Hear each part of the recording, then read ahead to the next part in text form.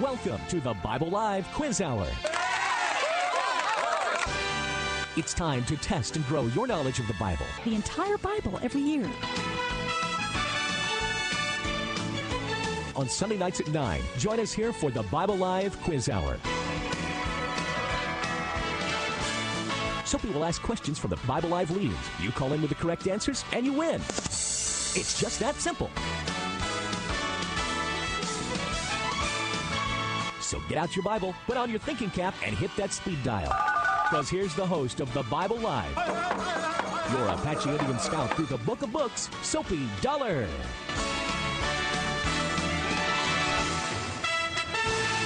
Oh, brother.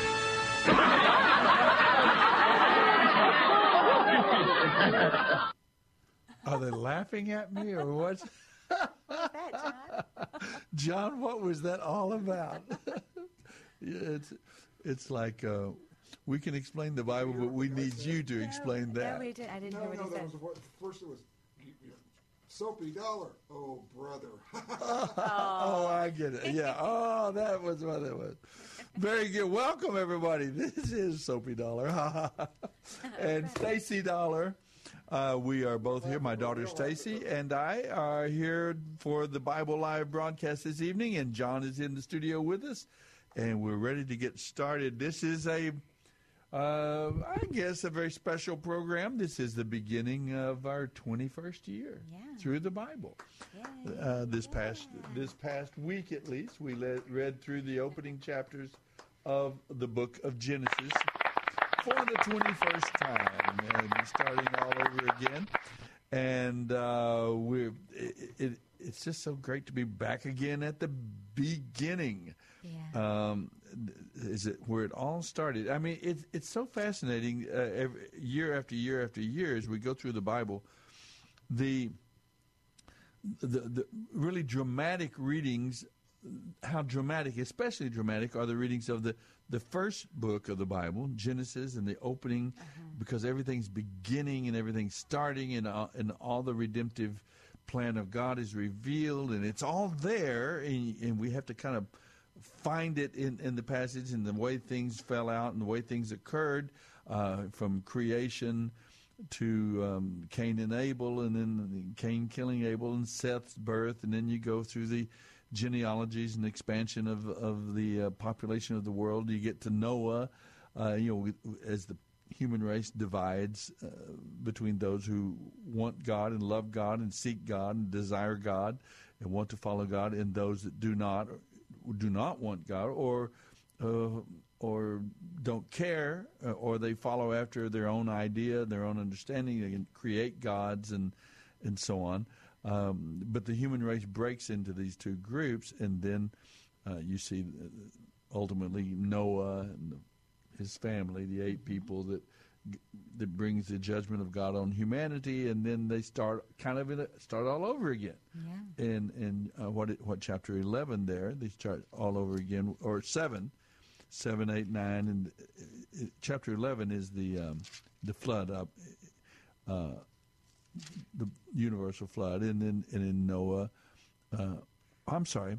it's chapter 7, the flood, and then chapter 11 is you have this remarkable event happening called the Tower of Babel, and our challenge now as we look at the Bible is to make sense of all of these things. In other words, it makes interesting reading because we read about these Nephilites, the Nephilim, right, these giants, and we read about this flood, and we read about this. But how does this all make sense now and tie into what we know later in Scriptures about the redemptive plan of God and the humanity and the sin nature, the falling into sin, the consequences of sin, falling into sin, the God's redemptive plan for humanity, those that we would come. So that's our challenge as we go through the book of Genesis. Now, interestingly, we just finished the book of Revelation, the last book, and it gave us a chance as well to review all of these basic fundamental truths that had been put in place centuries and centuries and centuries before, thousands of years before. And in the book of Revelation, that we see them They're still in force. They're still, but now they've carried through. They've finished their purpose, and then you have the redeemed of all of humanity throughout the centuries. Billions, evidently, of believers gathered from every race, every tribe, every tongue, every language group, every and you see the end of the story, but with those same pieces in place. Yeah. It really is fascinating,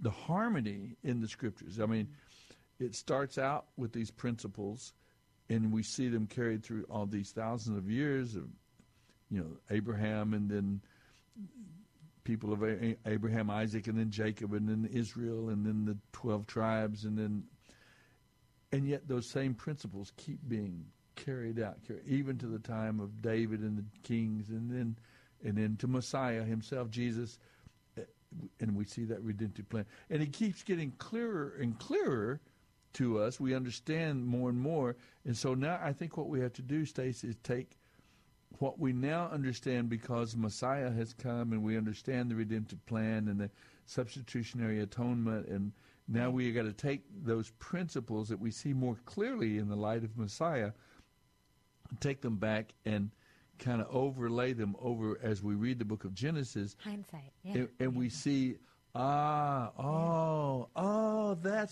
the same principles are still in force. And this is where they began, but they were communicated. They weren't laid out as clearly. What we have in the Scriptures now are we have to speculate a bit, and sometimes the New Testament and later passages of Scripture they give us light. They shed light on these, and they help us understand them. Sure. But if you just start reading it cold turkey, and you kind of you think, well, it's kind of interesting, of course, but then you don't necessarily know what every piece of the puzzle means. End? Sure, yeah. So that's our challenge, I guess. Mm-hmm. Challenge, and and that's kind of our we do know the ending. So that's sort of us cheating. But it is nice to read. It is, well, I guess when you read Genesis, and it does propose. I mean, it says it is a proposal that this is how it began. This is why. This is how it all started, and this is and. So you inevitably read it then looking for an explanation, kind of assuming that you yourself and your life is kind of its end in a way. In other words, I know where I am right now, and Genesis is saying this is how it began. And so you read it in light of, well, why am I the way that I am? Yeah. And even how did I get where I am? Where I am. Somehow, how does it relate to the way things began? And even in that way, it is very satisfying. I mean, it does offer an explanation that I don't think any other theories does. I mean, we were created, we were loved, we are created in God's image, we are unique, we are special, but we are fallen, but it got broken. It was broken, and there isn't, like you always say, an irresistible tendency towards sin. And that makes sense. I get that. I understand. And that explains kind of why we feel so torn. I think we inevitably believe that we're special and we're unique, which we are, but we also know that somehow it's broken. Yeah. And we intuitively... So Genesis, I mean, on just a broad scale, really does satisfy that. And it definitely says, okay, I want more. Tell me more. It satisfies the elements that we understand, even as believers and followers after the Lord today in our time, with Messiah Jesus of Nazareth having come and enlightened us, and we've seen this fundamental, this basic plan that we see kind of laid out and alluded to in Genesis. We see it carried out, and we see it happen over centuries and centuries. Mm-hmm. And of course there are refinements because people change and times change and language changes. And so, but the plan never changes. The fundamental actual plan of God never changes. It becomes it becomes broader, it becomes more clear with time. But of course, it changes expression because the people group changes, the language changes, and so different things become a part of it. But the fundamental elements of the plan are: God loves you. There's a problem of sin. God has made a provision for our sin through this one mentioned in Genesis chapter 3, verse 15. The seed of the woman who comes and crushes the head of Satan, and although his heel is bruised, this Messiah, this Redeemer, this Savior who comes, and then ultimately each of us have a choice to make. Do we want to be a part of the people of God, those who follow God, love God, honor God, seek God, worship God, and have our hope and faith and trust in God, or those who do not, or choose another, and essentially the whole point is that God has created the human race for himself. Plants and animals were created for man, we're told in the Scripture. I'm learning from my wife tonight. Suzanne wrote this. Plants and animals were created for man, but man was created for God himself. And I love that thought. We're God's plants. I just, For him, I will be their God. They will be my people. Yeah. So that's the fundamental thing that we're going to try to find and locate as we go through these opening chapters. Well, so do take us through. Let's see. We started Genesis 1:1 in the beginning. Last Monday, and we read through chapter 21, verse 21. So we got pretty far. What are some of the bigger questions, or some of the smaller ones that you think? Some of the things to me that are, with regards to Genesis, the covenants, of course, stand out. The sin, just man's fall. The covenants, say what you mean by that so our listeners know. Well, let's get to that. I just wanted to do kind of the broad themes. The priesthood, I've always thought Melchizedek was an interesting subject, and of course the Tower of Babel, and so just the different things that we covered through this reading. Well, let's take them in order here, and we'll just quickly go through them now. We won't do a lot of explanation, but just, and if you're along with us, by the way, 210-340-9585 is our phone number, 210-340-9585, and we're beginning our 21st time through the Bible, and so many of you have joined with us over these years. Got an email just this week from a man who said, this will be my 5th year. I've gone through the Bible with you 4 years, and I'm ready to go again. And so that was exciting to think. But if you want to go through the Bible with us, it's a great time to start. Although anytime you start, a year from that time, you will have gone through the entire Bible. You'll find yourself back at the place where you got on board.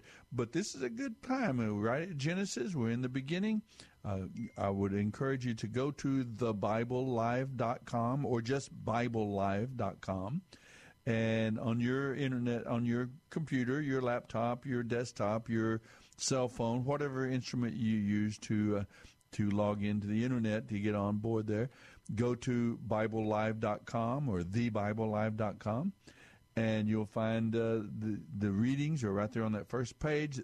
Each week's readings, Monday, Tuesday, Wednesday, Thursday, Friday, they're right there. You can click on them, and you get a 15 to 20-minute Bible reading each and every day. And if you do that, as you go through the year, you'll read the entire Bible through together with us. Now, here on Sunday nights, we take a moment to look back this past week over the passages that we covered and read, and talk about them, and try to answer questions, try to take your comments, your thoughts. If you'd like to give us a call, 210-340-9585. And at time we ask questions. We have a list of what do we got here? 46 plus 12, 58 questions in front of us. And if you go to the thebiblelive.com, those questions are on the website. Those are great study help to you once you've heard the Scriptures.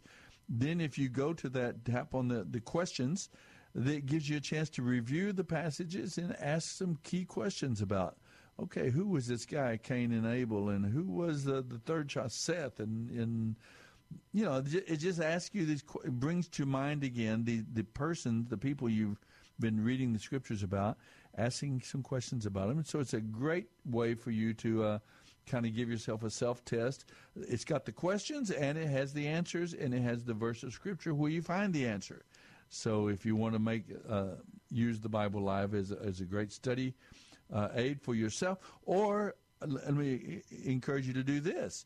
This man who emailed me talks about he and his wife go through it together, and they talk about it, and you can do that. Go get your family members. Maybe your children are separated. You can all still go to it and read it, and then you could Zoom meeting as a family and talk about the Bible, or you could get some people at work that want to go through the Bible and have a Bible study, and then each week you could have a Bible study and talk about and discuss together the passages that you've listened to that week. There's all kinds of ways that you could use it, but it's for you to make your way through the entire Bible every year, and think through the questions and clarify, and just grow in your knowledge of the Scriptures and God's Word and God's, of course, redemptive plan. And not only that, get to know God better and better yourself, and just walk with Him and learn from Him and have God work in your life through His Word. Okay, let's go to what you said, Stacy. We want to talk about what are the big things. Okay, in the beginning, God created the heavens and the earth. So the first thing is we didn't just crawl out of the slime. Now, I mean, you can believe that if you want, but the consequences of believing that everything that we experience, that we see from the stars and the sun and the moon and the stars and the seasons, the big picture, the galaxies and so on, down to the microscopic, cells and molecules and atoms and genetics and things like that. Everything points to design. Everything works and functions clearly. But if you want to think that somehow it just all just kind of happened, don't somehow, if you think that, don't somehow think that you're far more intelligent and you're far more sophisticated than these Bible-believing people. You're just as far out there as you're breaking all the rules of the science that you claim to believe in. Every rule of science is broken if you think it just came out of nothing, because all the rules of science that we know of, nothing comes from nothing. So it's there's going to be a faith factor no matter how you approach it. Now, what we have here, I think one thing we have to mention is, how did we get the book of Genesis? Okay, yeah. How do we get the book of Genesis? Don't say that. Don't say, okay, yeah, look at me. I'm asking you to recall, where does it come? Where did we get these stories and this information and these genealogies and all of this? Where do we get it? Well, I think that Moses, right? In terms of who documented it, Moses, but it's just it's told story to from generation to the next generation. About 1,450 years before Jesus is when Moses, we understand Moses brought the people of Israel. By that time, we covered a lot of the Scriptures, but the people of Israel went and spent 400 years. By the way, in Genesis chapter 15, that's predicted in Genesis chapter 15 with Abraham. But many centuries later, it happens. It takes place, and they go down into Egypt for 400 years, and then they come back. And Abraham and Moses, as they came out of Egypt and they began this 40 years of wandering in the wilderness before they went back into the land of Canaan, it is thought that is our best understanding of when Moses wrote down the first 5 books of the Bible: Genesis, Exodus, Leviticus, Numbers, and Deuteronomy, what is called the Pentateuch or the Torah. And Moses, where did he get this information? How did Well, our understanding is that these stories, these basic stories from Adam and Eve, told Cain and Abel and all of their children, which they obviously must have, the human race must have expanded by like it or not, comfortable or uncomfortable as it may be, evidently the sons and daughters of Adam and Eve had children among them. You have to deal with that.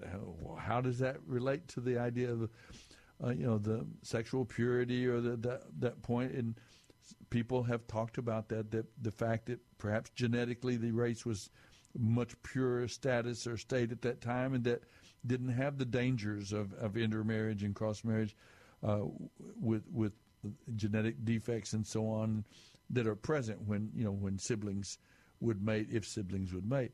Of course, later, centuries later or time later, that became something people didn't do. They didn't marry brothers and sisters, although even our good friend Abraham married Sarai, and she was his half-sister. He says, yes. He says himself. There's no other about her parentage, but yeah, he does say that. And so, I mean, even at that time, it wasn't particularly, it wasn't taboo or anything. It was just, we have to answer questions like that, of course. So anyway, we have, I forgot where I was going, Stacy. You got to get, I'm on my own. She's shaking her head and going, you're on your own, Dad. You're out there. You got there by yourself. You got to get back. Let's see. Okay, so we've got creation of the world, plants and animals. We have the 6 days of creation and so on. And by the way, here's a question for our listeners. Out of the 6 days of creation, which is the one day that God, as we read the record of it in the book of Genesis, there is one out of those 6 days of creation. Now, the seventh day he rested from his from creation. In other words, it was finished, he completed.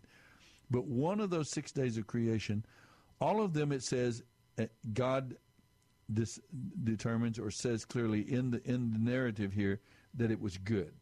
He did this, he created this and this, and God saw that it was good, or declared that it was good. But there's one day in those 6 days of creation that God, he didn't mention. Now, he didn't say it wasn't good. He didn't say it's bad, but it's just not mentioned. There's one day that it's not mentioned, that God declaring that day to be good, the things created. So if you happen to know what day was not declared to be good, I'd like you to give us a call, 210-340-9585. Now, that's not one of the questions on our question sheet. It's just one that I've fairly recently come to understand, and it's kind of interesting, actually. Which day was not declared to be good of the 6 days of creation? So, but you have the creation of the universe, the world, the planet Earth, the plants and animals, and so on. You have that record, Genesis chapters 1 and 2. You have that. Then you have the beginning of the idea of the human race in terms of accountability and relationship to God. You've got these two very special creatures, one Adam and then later the female, Eve, and they are unique from all of the other, the animal kingdom, the different, and they, as we said, are created for, let us create man in our image. What does that mean?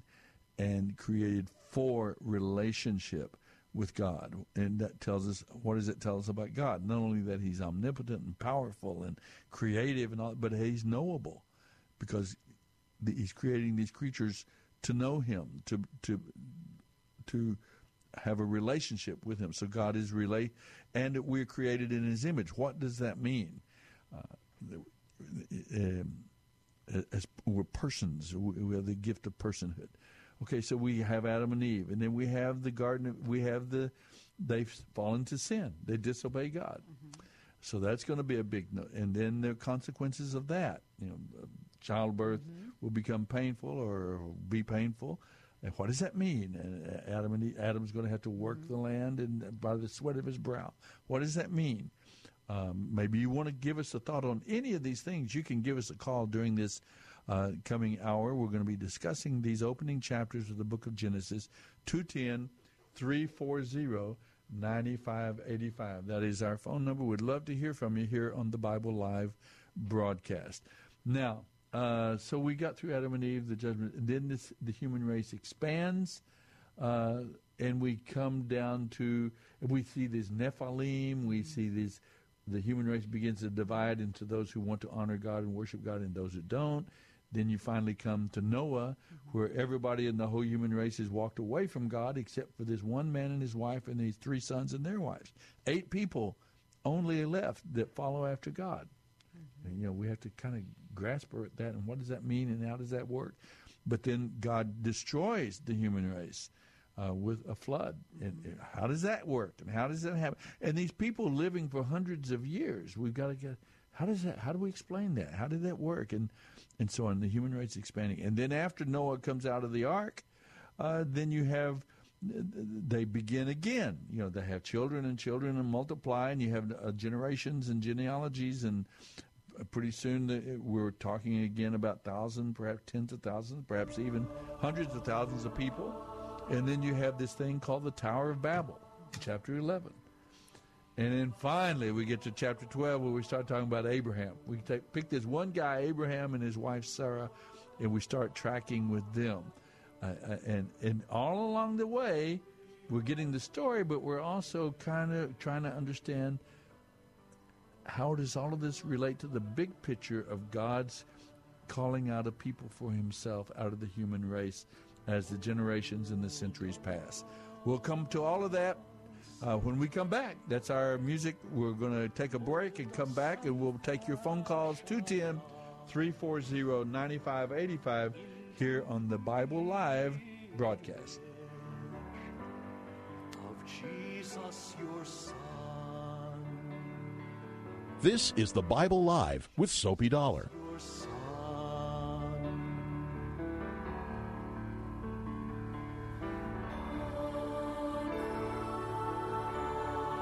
Dr. Stan Shelton, with offices at Loop 410 and Broadway, has taken care of the Dollar family, that's Suzanne and me plus our 3 children, for the past 25 years. Suzanne, tell the folks about our dentist. Well, like you say, Dr. Shelton is a dentist for a lifetime. He's got the latest technology. He's busy, but I've never had to wait. And I never dread going to the dentist. In fact, he and his staff are so personable that I actually rather enjoy it. Go to drshelton.com or call 590-7878.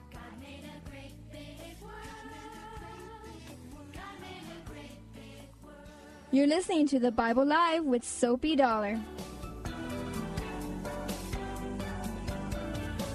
All right, we are back. Good job, John. I like that. I hadn't heard that before.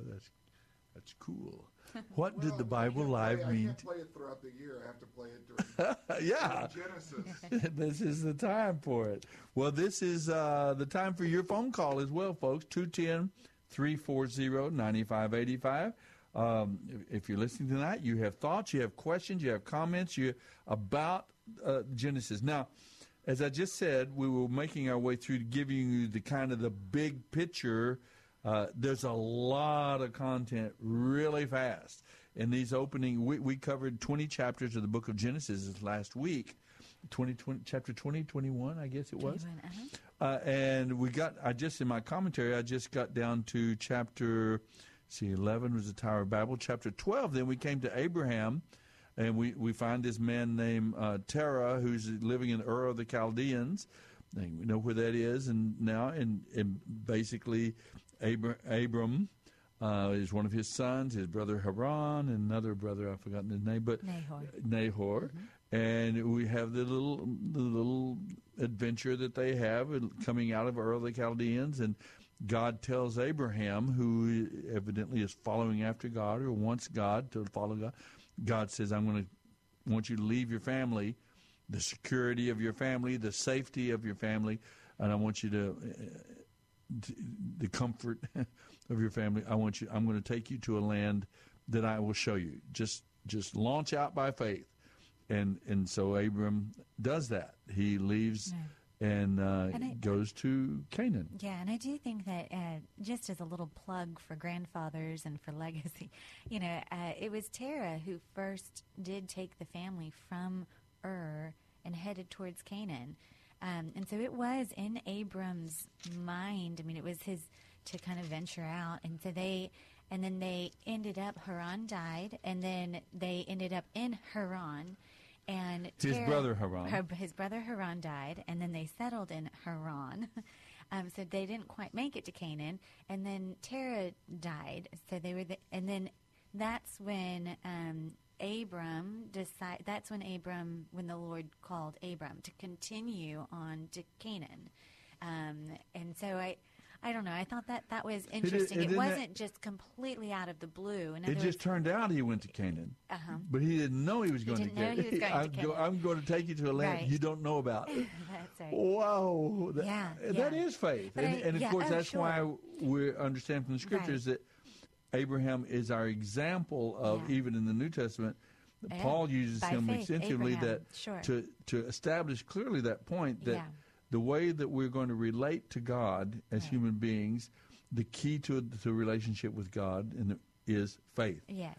And not to take that's away. Important. Yes, absolutely. And I don't mean to take away from that. I guess I thought that was, his father played a pretty big role, actually. I mean, he is the one that first left Ur for whatever reason. No, it isn't like Abraham was the first human being to ever have faith. I mean, Adam and Eve, Noah. I mean, by faith, at some level they had faith. By faith, Noah. Yeah. So but it's just another clear indicator of this fundamental principle that in terms of the kingdom of God, the spiritual kingdom of God, the coin of the realm is faith. That we're going to have to walk and live and experience God in our relationship with God here on planet Earth by faith.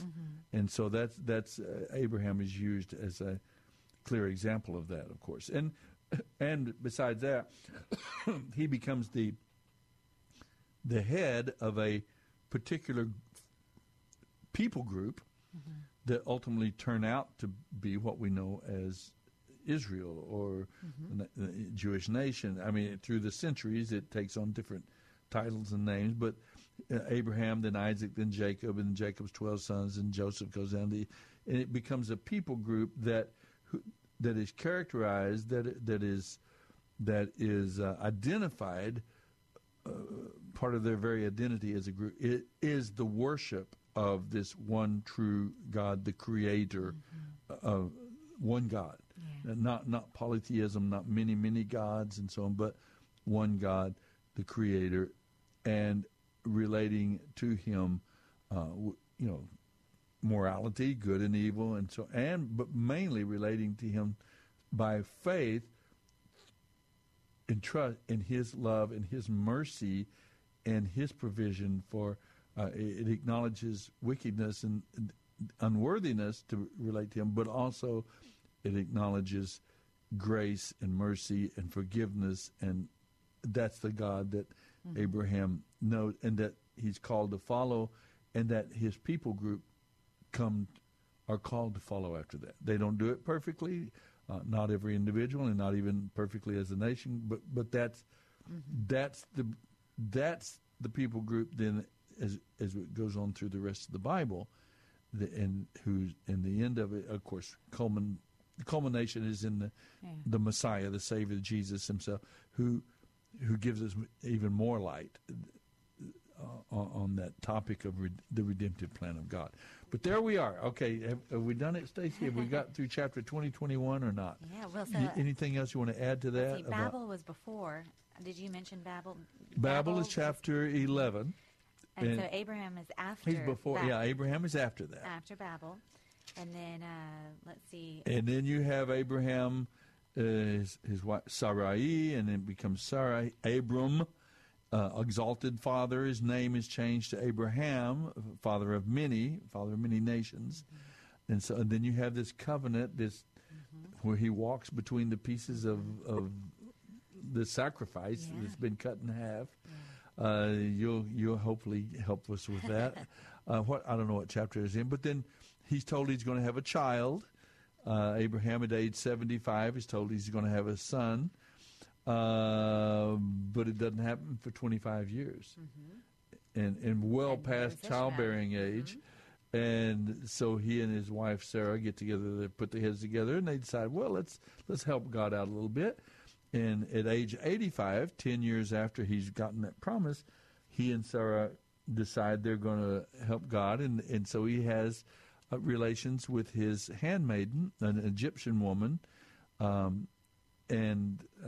Sarah's handmaiden, and they have a son named Ishmael, and that works out all right in the sense that everything works and they do have a child, but it turns out to be problematic. Turns out to be painful in childbirth.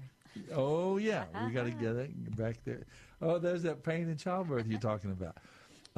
So anyway, so we have Ishmael, then we have Isaac, and then we have Isaac has two sons, Jacob and Esau, and they have their little adventure.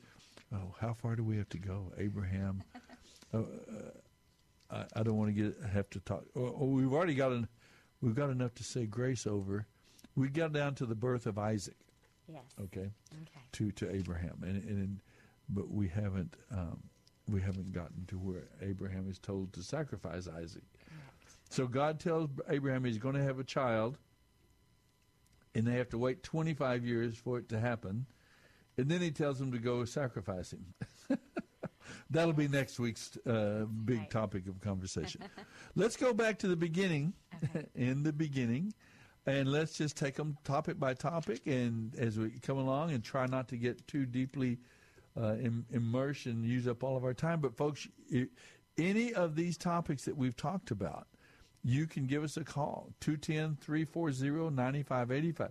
Maybe you have a question about how it works and what it means, or maybe you have an answer. Maybe you have an insight or a thought that has been helpful and encouraging to you, and you'd like to share that with us about all of these different things. That's the amazing thing about the book of Genesis. The word itself means beginning. It's the beginning. Yeah. And so many things begin. It's actually mentioned in even some of the genealogy. He was the first one to build cities, and the first musician is actually mentioned. And this one was the first one to do this, and this was the first one to do that. I mean, in the book of Genesis, where we get a lot of things are first time. They're the first time that are mentioned here. Now, Moses, evidently, these stories were passed down over these centuries, through these generations. They sat around the campfires. The fathers taught them to their sons. The sons taught them to their sons and grandfathers. And these were carefully passed along through the centuries. The story is told and retold until evidently Moses, in those 40 years in the wilderness, Moses wrote them down, which is amazing. And of course, this is a little random, but with his Egyptian background, would that have played a part in him being able to write? Oh yeah, of course. Yeah. Would he have written it in Hebrew, or would he have written it in hieroglyphics? Well, wouldn't that be amazing? Since I was there, I can tell you exactly how he did it. Hebrew. No, surely. Well, that'd be interesting. In the first place, yes, his education that would have uniquely qualified him or enabled him to be. Remember, he was raised 40 years in the palace of Egypt, in the the highest educational experience he could have had. So that's part of that. We have had, in fact, guests on our program, and there are documentaries that are about how Abraham did it, how language developed, how Moses did it, how language developed. Moses, at that time, it was already developed. So we have had that. We've had the producer of that film on the program a number of times, and you can go on the internet and find, if you want to, about language and how language developed and how writing became developed. Because sometimes people have said, well, no, it couldn't be because writing didn't even exist in that time, 1,450 years before Christ. And yet this documentary clearly gives evidence that, yes, it did, and that he would have been perfectly able and even very qualified then to have written down these stories, these accounts that had been passed forward. Especially, through, with his experience both in Egypt and, so much of the early chapters, are in Egypt. Right, true. He's in the perfect location. He is set up uniquely to be able to write this. So I have no troubles with that. No, I don't have any trouble with it. I just want to see him I just want to see the hieroglyph version. The Egyptian hieroglyphics. Okay, well, let's go back. The word Genesis means beginning.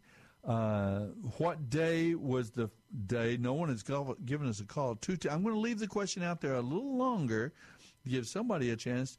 What day of the 6 days of creation, which is the one day that it is not declared that it to be good? Yeah. And God said, it is good. Or God said, declared this day to be good.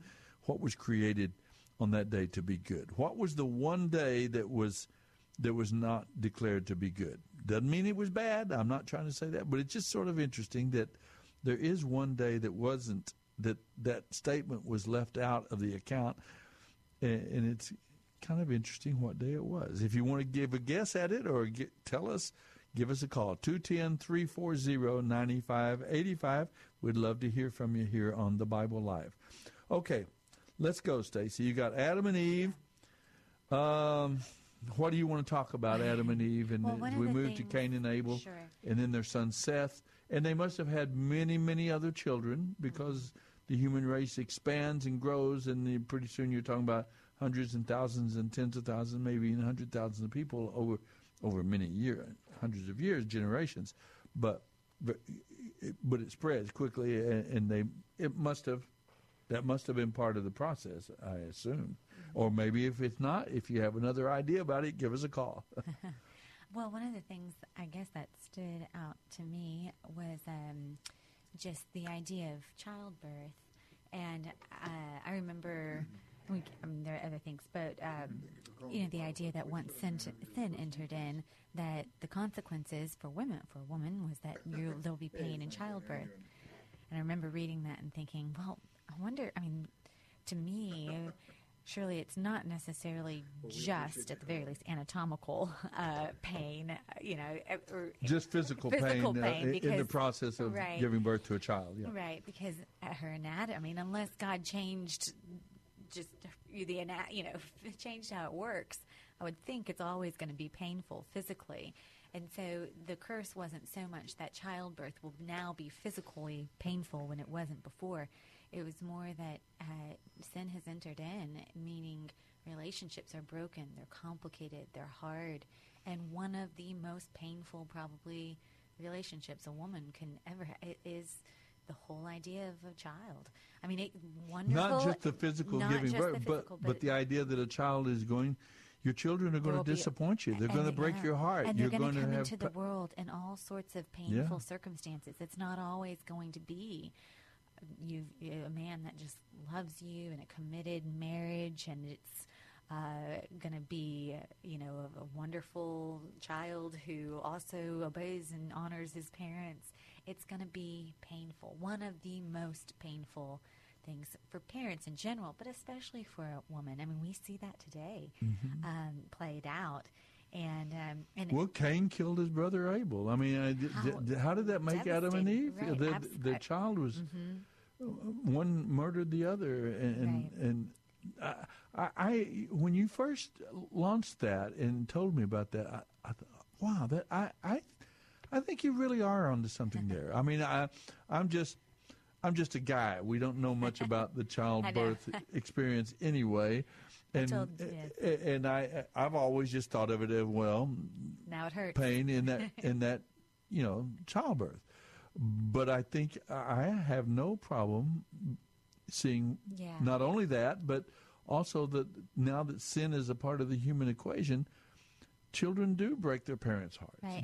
We always, there's disappointment, there's difficulty, there's struggle. And in particular, women. I don't mean, of course, parents, of course, fathers as well. But when you look at well, the boys are the ones that usually probably break the mama's heart more than anyone. Well, I don't know, I'm just saying. I mean, I'm literally saying though. What about the single mom? What about the mom who's been raped and has a? I mean, what about it's painful and it's not even the child's fault in any way. It's because it's a broken world and not the news of having a child or the news of pregnancy isn't always celebrated even from the get-go before there's even before there's even birth. It can be painful. Understanding of hardship. Yes, and I think that God, I don't think, and it was a natural consequence of sin. I don't think God wasn't saying arbitrarily, well, now it's going to be painful.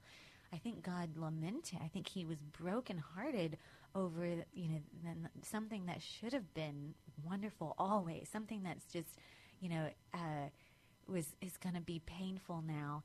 And even then, though, but He's going to redeem it. He has a plan. In other words, even that, and for men, of course, the curse of the ground and your work, it's going to be hard, and you can see that. You can see that in today. I mean, I watched your husband out working so hard in the backyard today and sweating. Their identity getting wrapped up in their work, or their identity becoming all about money or this or that, and controlling. I mean, not to say that women don't experience that too, but just I think that that's an especially hard thing for men sometimes to experience, to go, and these sort of hardest things that tend to identify us.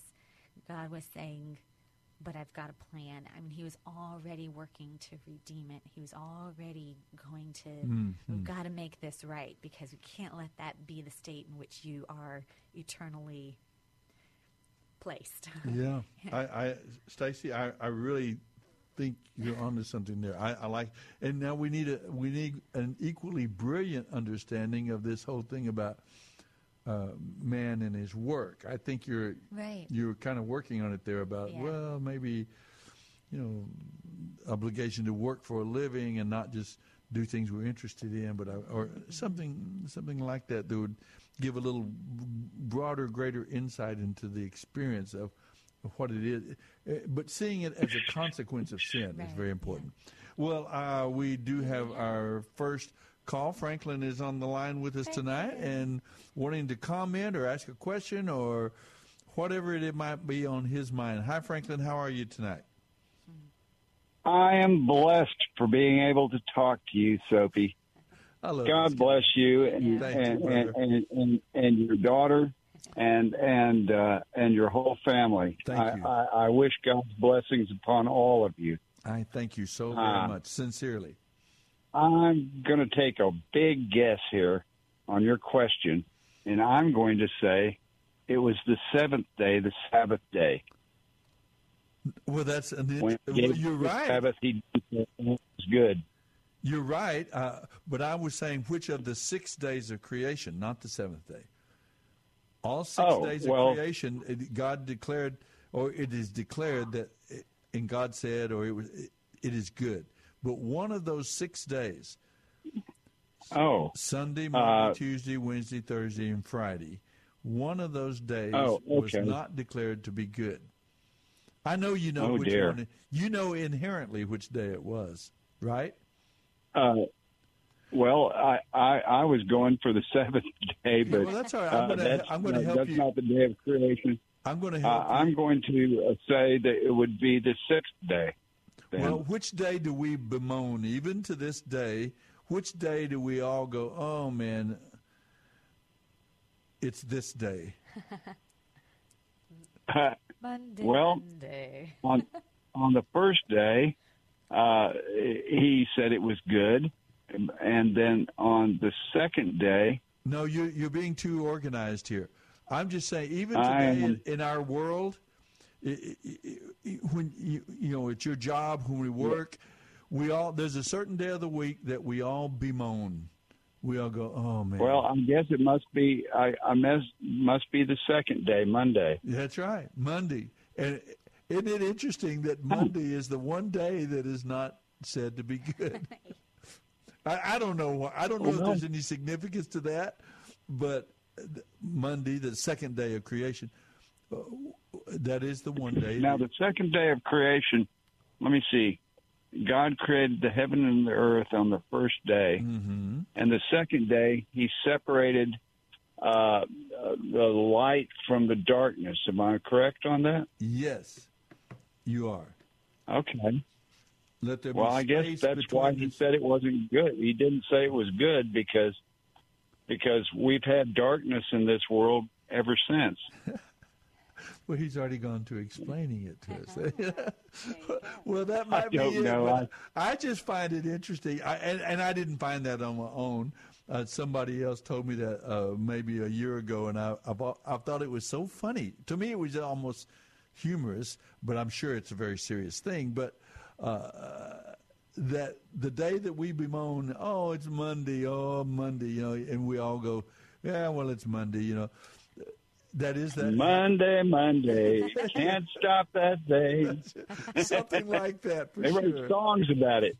Well, yeah, exactly. Well, I'm glad you called in and took a shot at it, though. That was well. God bless you. Thank you too, brother. Thank you so much, and please don't ever go away. You're too wonderful. Oh, well, we'll all end up in the same place someday. We'll have eternity together. How's that? That's great. Well, at least for a little while. You bet. And then God judges us and separates us out. So yeah, hopefully I'll be on the right side of that. You will be. Before the white throne because I'm going to Jesus. Amen. Later, my friend. Thank you for calling in. Appreciate it very much. Franklin's always fun to talk with. And it was courageous for him to take a shot at it, And, I remember reading, I didn't want to, because I couldn't quite remember, but Chad Bird, he writes for 1517, and he's great. He commented on, he wrote something on that, and he ties it to Revelation, he ties it to the cross. He ties it to a moment, I think, but that there is significance to it. Really? To the fact that Monday was not declared to be good? Yes. The one day that was not declared good gets picked back up, and it ends up that it would have been that day, and that it's very good. And there's a redemption in there somewhere.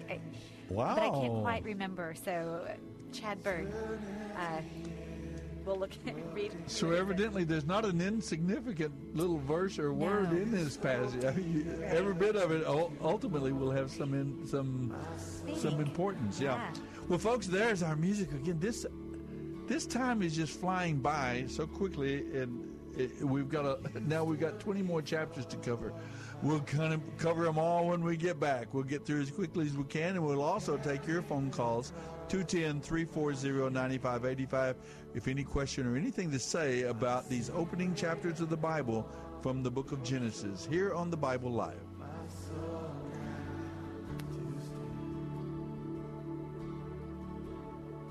You're listening to The Bible Live with Soapy Dollar.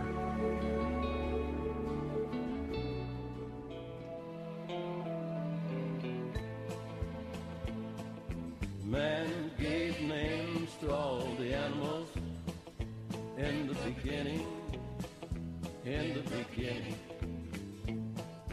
Man gave names to all the animals in the beginning, long time ago.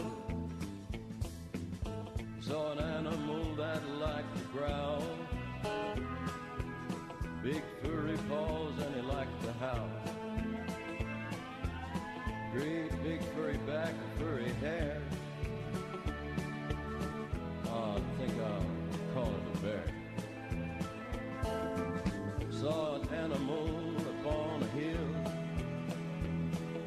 chewing up someone's grass till he had his fill.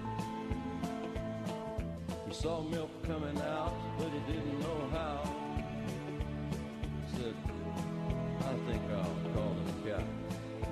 This is the Bible Live with Soapy Dollar. Names for all the animals In the beginning, long time ago. In the beginning. Don't change the words up on me. All right. We are back. Our friend Bob Dylan. It's my favorite thing. Johnny Cash. Was that Johnny Cash? Dadgummit, I knew I should have guessed Bob Dylan. Well, Bob Dylan's the first time I heard that song. I think he wrote that song. Bob Dylan did. I'd have to look that up. Yeah, look that up. But that's Johnny Cash, our friend Johnny. Oh, the Man in Black. I look forward to that. I look forward to that song every year. I mean, I look forward to Genesis too, but I don't know that song or Genesis. It comes back every year. Well, here we are. We've got just one segment left, Stacy. Okay. We've got to try to give our listeners here. Let's think through these first 20 chapters. We've got creation, 6 days of creation. Monday was not declared to be good, and then we've oh gosh, all of this could have commentary easily. We see Adam and Eve, sin becomes a part of their experience. They're told, in the day you sin, you will die. In the day you disobey me, you will die. And then, but they didn't die physically that day and we talk about, spiritually they died in the sense that they were separated from that intimate, perfect relationship with God. They were created in sinless innocence, but the tree of the knowledge of good and evil, it was always planned that man would become not only created in God's image in the sense of personhood, with intellect, with emotion, with volition, with will. We can decide what we're going to believe. We can decide to either follow God or not follow God. We have that freedom. That's part of the being created in the image of God: intellect, emotion, and will, free will. And then there was this tree that was planted with the very purpose of helping man, created in sinless innocence, become a being, a morally accountable being. So we know by experience, Adam and Eve learned by experience the difference between good and evil, right and wrong. Mm-hmm. They could have learned the same lesson by choosing good, right, the way Jesus, the Messiah, did.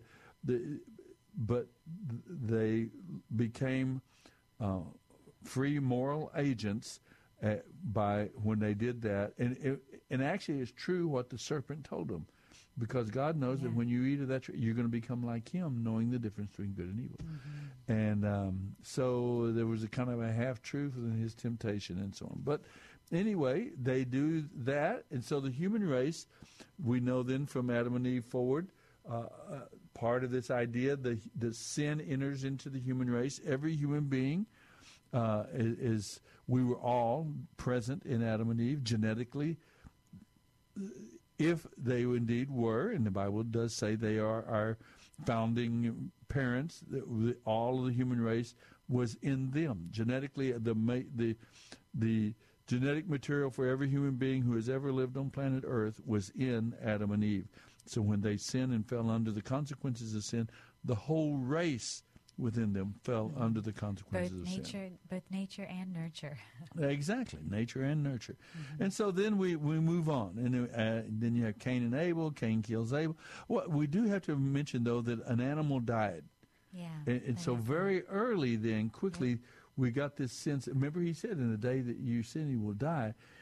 They didn't, but they had to watch, inevitably. And it doesn't say that, but an animal was killed to cover them in their nakedness and their shame, and they saw this, and therefore we had the beginning of this idea: the soul that sins, it shall die. Without the shedding of blood, there's no remission of sin. Mm-hmm. And so right away we see this principle of substitutionary atonement put for Adam and Eve. An animal died, bled. The skins were used to cover them in their nakedness and their shame. And that must have been, I mean, up until that point, there was no death. There was no sacrifice. We must assume that. Perhaps that was the first creature they saw die, and they began to understand the consequence of sin. And I like that song just played. I mean, but the Adam, named these animals. Yeah. This was. So that must have been. I think we kind of read over that and don't pause on that. And that must have been, there's just one little taste of what they had done, and they got to see not only is it devastating to their relationship with God, not only is it with each other, but that the whole world was going to ache and be broken, and there would be pain because of what they did. Exactly, and that right. innocent people would be innocent things, and innocent would start to experience that, and it would just spread like a cancer. The whole of creation groaning, yes. as other parts of Scripture talk Right. about. Well, you're right about that. How we, in the book of Genesis, it's easy just to read over some of these little events and happening, but without pondering, well, wow, what was that like? What did that really happen? What was really going on there? And what principle is being put in place that demonstrates it for us? But then we see sin. We see the consequences of sin. We see the pain and childbearing and childbirth and childbearing.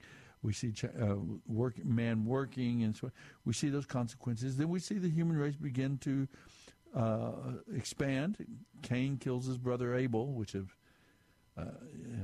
we could comment on all of these things. It went bad quick. and then Seth is born to replace.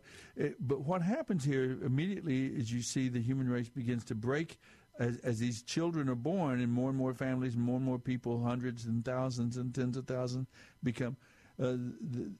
What is happening is people are making their choices, choosing to follow after God, love God, desire God, be humble before God, seek morality and goodness and rightness, or not.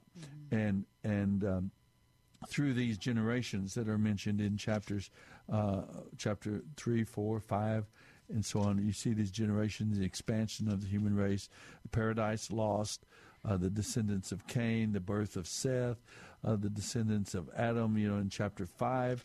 And we see it says a world gone wrong. By chapter 6, the entire human race has marched in lockstep to corruption, to immorality, to not following after God. Everybody doing just what they want to do, marrying who they want to marry, just multiple wives, and so on. We see. It reminds me of that Lewis in Narnia, how the animals, when they have forgotten Aslan, when they have forgotten, they become more and more. They become wild. They become like beasts. They become more animals. They lose the gift of speech.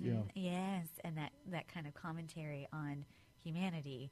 The more removed we are from our Creator, from who we were designed and created to be and what the intention was, we lose our integrity as humans and we become beastly.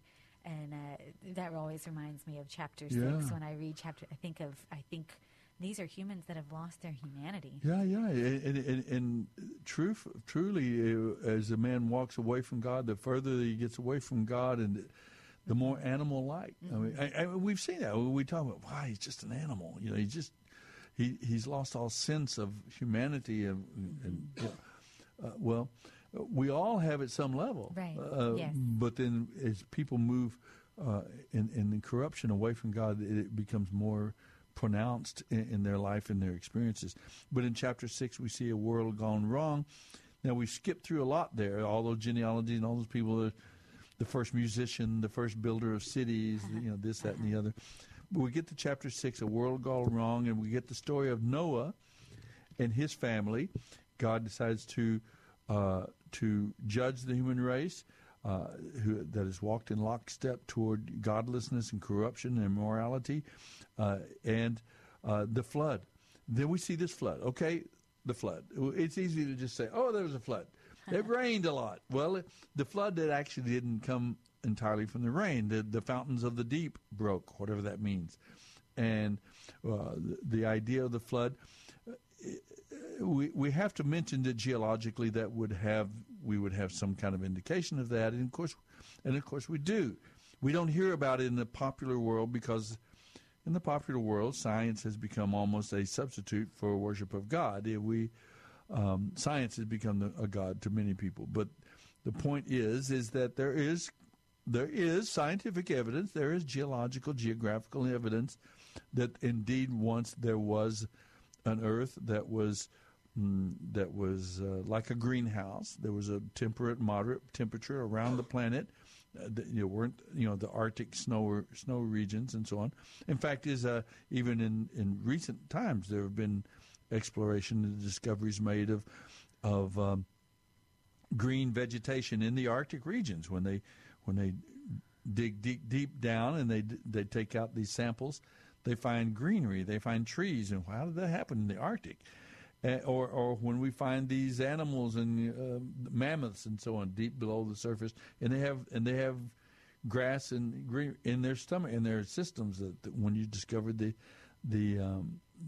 bodies, and so on. So there is this evidence, and the idea, and I'll quickly say, is that in the earth there was a cloud canopy around the earth at that time, which created a greenhouse effect on planet Earth. There was a moderate temperature around the Earth.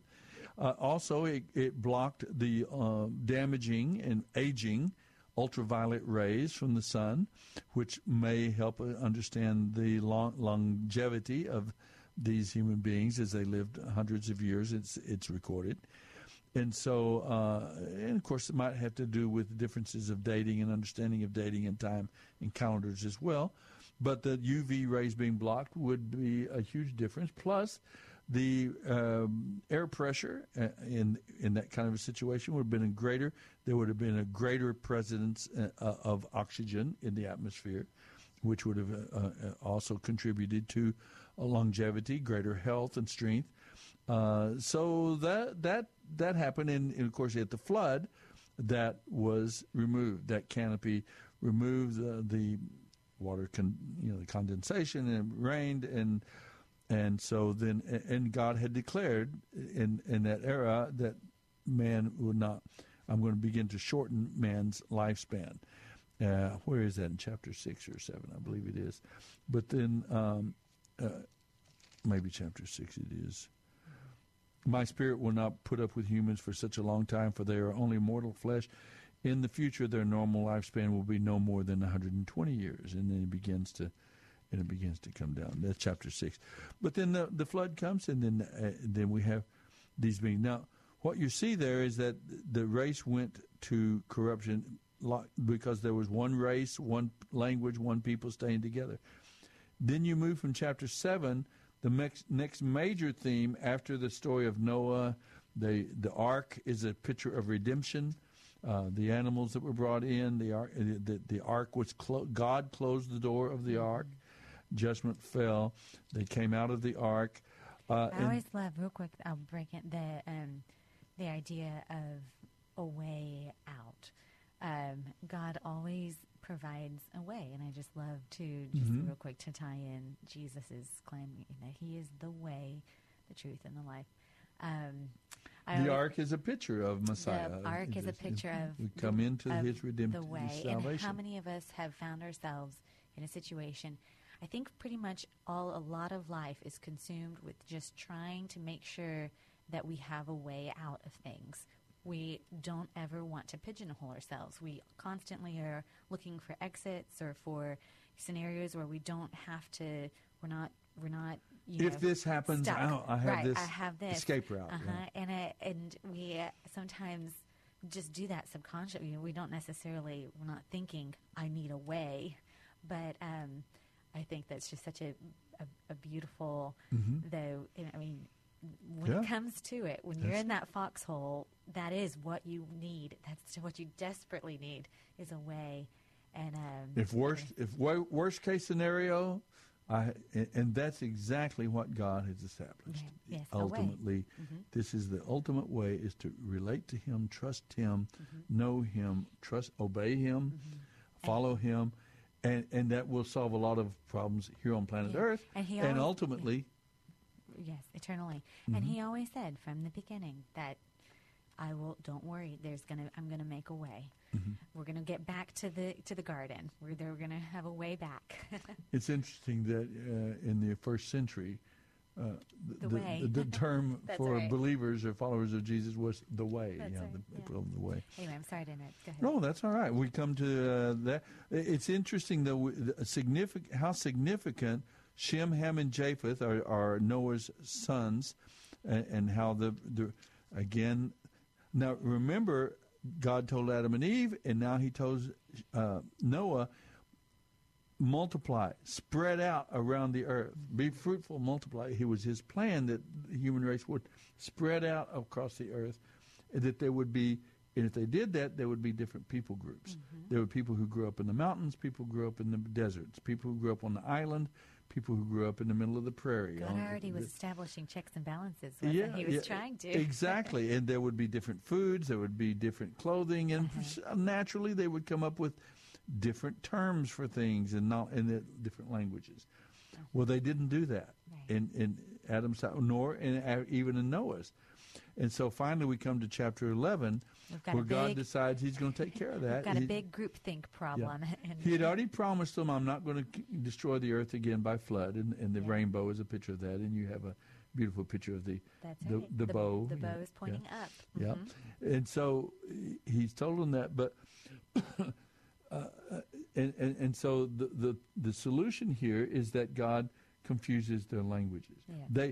In fact, if you look at the Tower of Babel, chapter 11, all the motives are there. They're saying we're not going to spread out. We don't want to get separated and we want to build this tower as a commemoration of our greatness, of our, it's kind of a big humanistic thing that they were going to do, and God says, okay, so enough of that. He confuses their languages, and by doing that, forces people groups, and the significance of that is that it would avoid then that what we saw happen in the flood, that the whole race walking in lockstep to godlessness and immorality, because now with the sin nature in the human race, that's what would have happened. But when you break them up into competing people groups, then though we are sinful and immoral, they're competing sinful and immoral people. It's like the orcs and the who is it? The different orc tribe. Remember the in different Lord of the Rings. The different evil is often its own worst enemy. Exactly. When there rises up a Hitler over here, there rises up a Stalin over there, and they're both equally evil and wicked, but they have different competing interests, and they keep each other. They keep. In other words, the whole human race doesn't walk into lockstep into corruption, immorality, and judgment. Now you have wars between these competing groups and so on, but it avoids the whole race. Right. And so as long as there's freedom, and that's why freedom is such a key element, is that if there are people within these different who follow after God, then there's always hope, because a group can rise, a group can do the right thing, a group can have a good influence, salt and light influence over the earth. And so that Tower of Babel story is very, very important, because it was a major step in God's allowing the human race to grow and expand through centuries and centuries now. Gives them some time. Gives time for the harvest to continue. Then you come to chapter 12. You have Abram. We've already talked a little bit about his story. Abram leaving Ur of the Chaldeans. His half-sister Sarai. Abram becomes Abraham, father of many nations. Sarai becomes Sarah, a princess. Then they have Lot, is his brother Haran's son. He adopts Lot into his family. Lot is his nephew. And Lot chooses to live in the big cities of Sodom and Gomorrah. Abraham chooses, to the pasture lands and so on. Lot gets taken. He is kidnapped by a group of people. Abraham goes after him as a warrior. Is not only he has to be a warrior, a commanding general. He goes and chases and rescues his nephew Lot. And when he comes back with all of the loot and with all that he has salvaged from the battle, he meets this guy named Melchizedek, who is a prophet of the true living God. And so, in other words, Abraham wasn't the only one around that knew about God. There is this one, Melchizedek, the king of Salem, and a priest of God the Most High, brought Abram some bread and wine, and Melchizedek blessed Abraham with this blessing. Blessed be Abram by God Most High, creator of heaven and earth, and blessed be God Most High, who has defeated your enemies for you. And Abram gave Melchizedek a tenth of all the goods he had recovered. a tithe. And so that's why Melchizedek is seen in the book of Hebrews. He's used as an example of how God's work preceded even Abraham, and also that Jesus is our high priest after the order of Melchizedek, and that we're not given his beginning, we're not given his past, and so Jesus is our eternal high priest, and Melchizedek was the example given in the book of Hebrews for that. Then you have Lord's contract promise with Abraham, his covenant promise, walking between the pieces of the sacrifice. And I think the nutshell from that is that when you make a promise with God, you hear these make a deal with the devil kind of thing, and don't do that. You're always going to lose. Well, making a promise, though, with God, you're always going to win.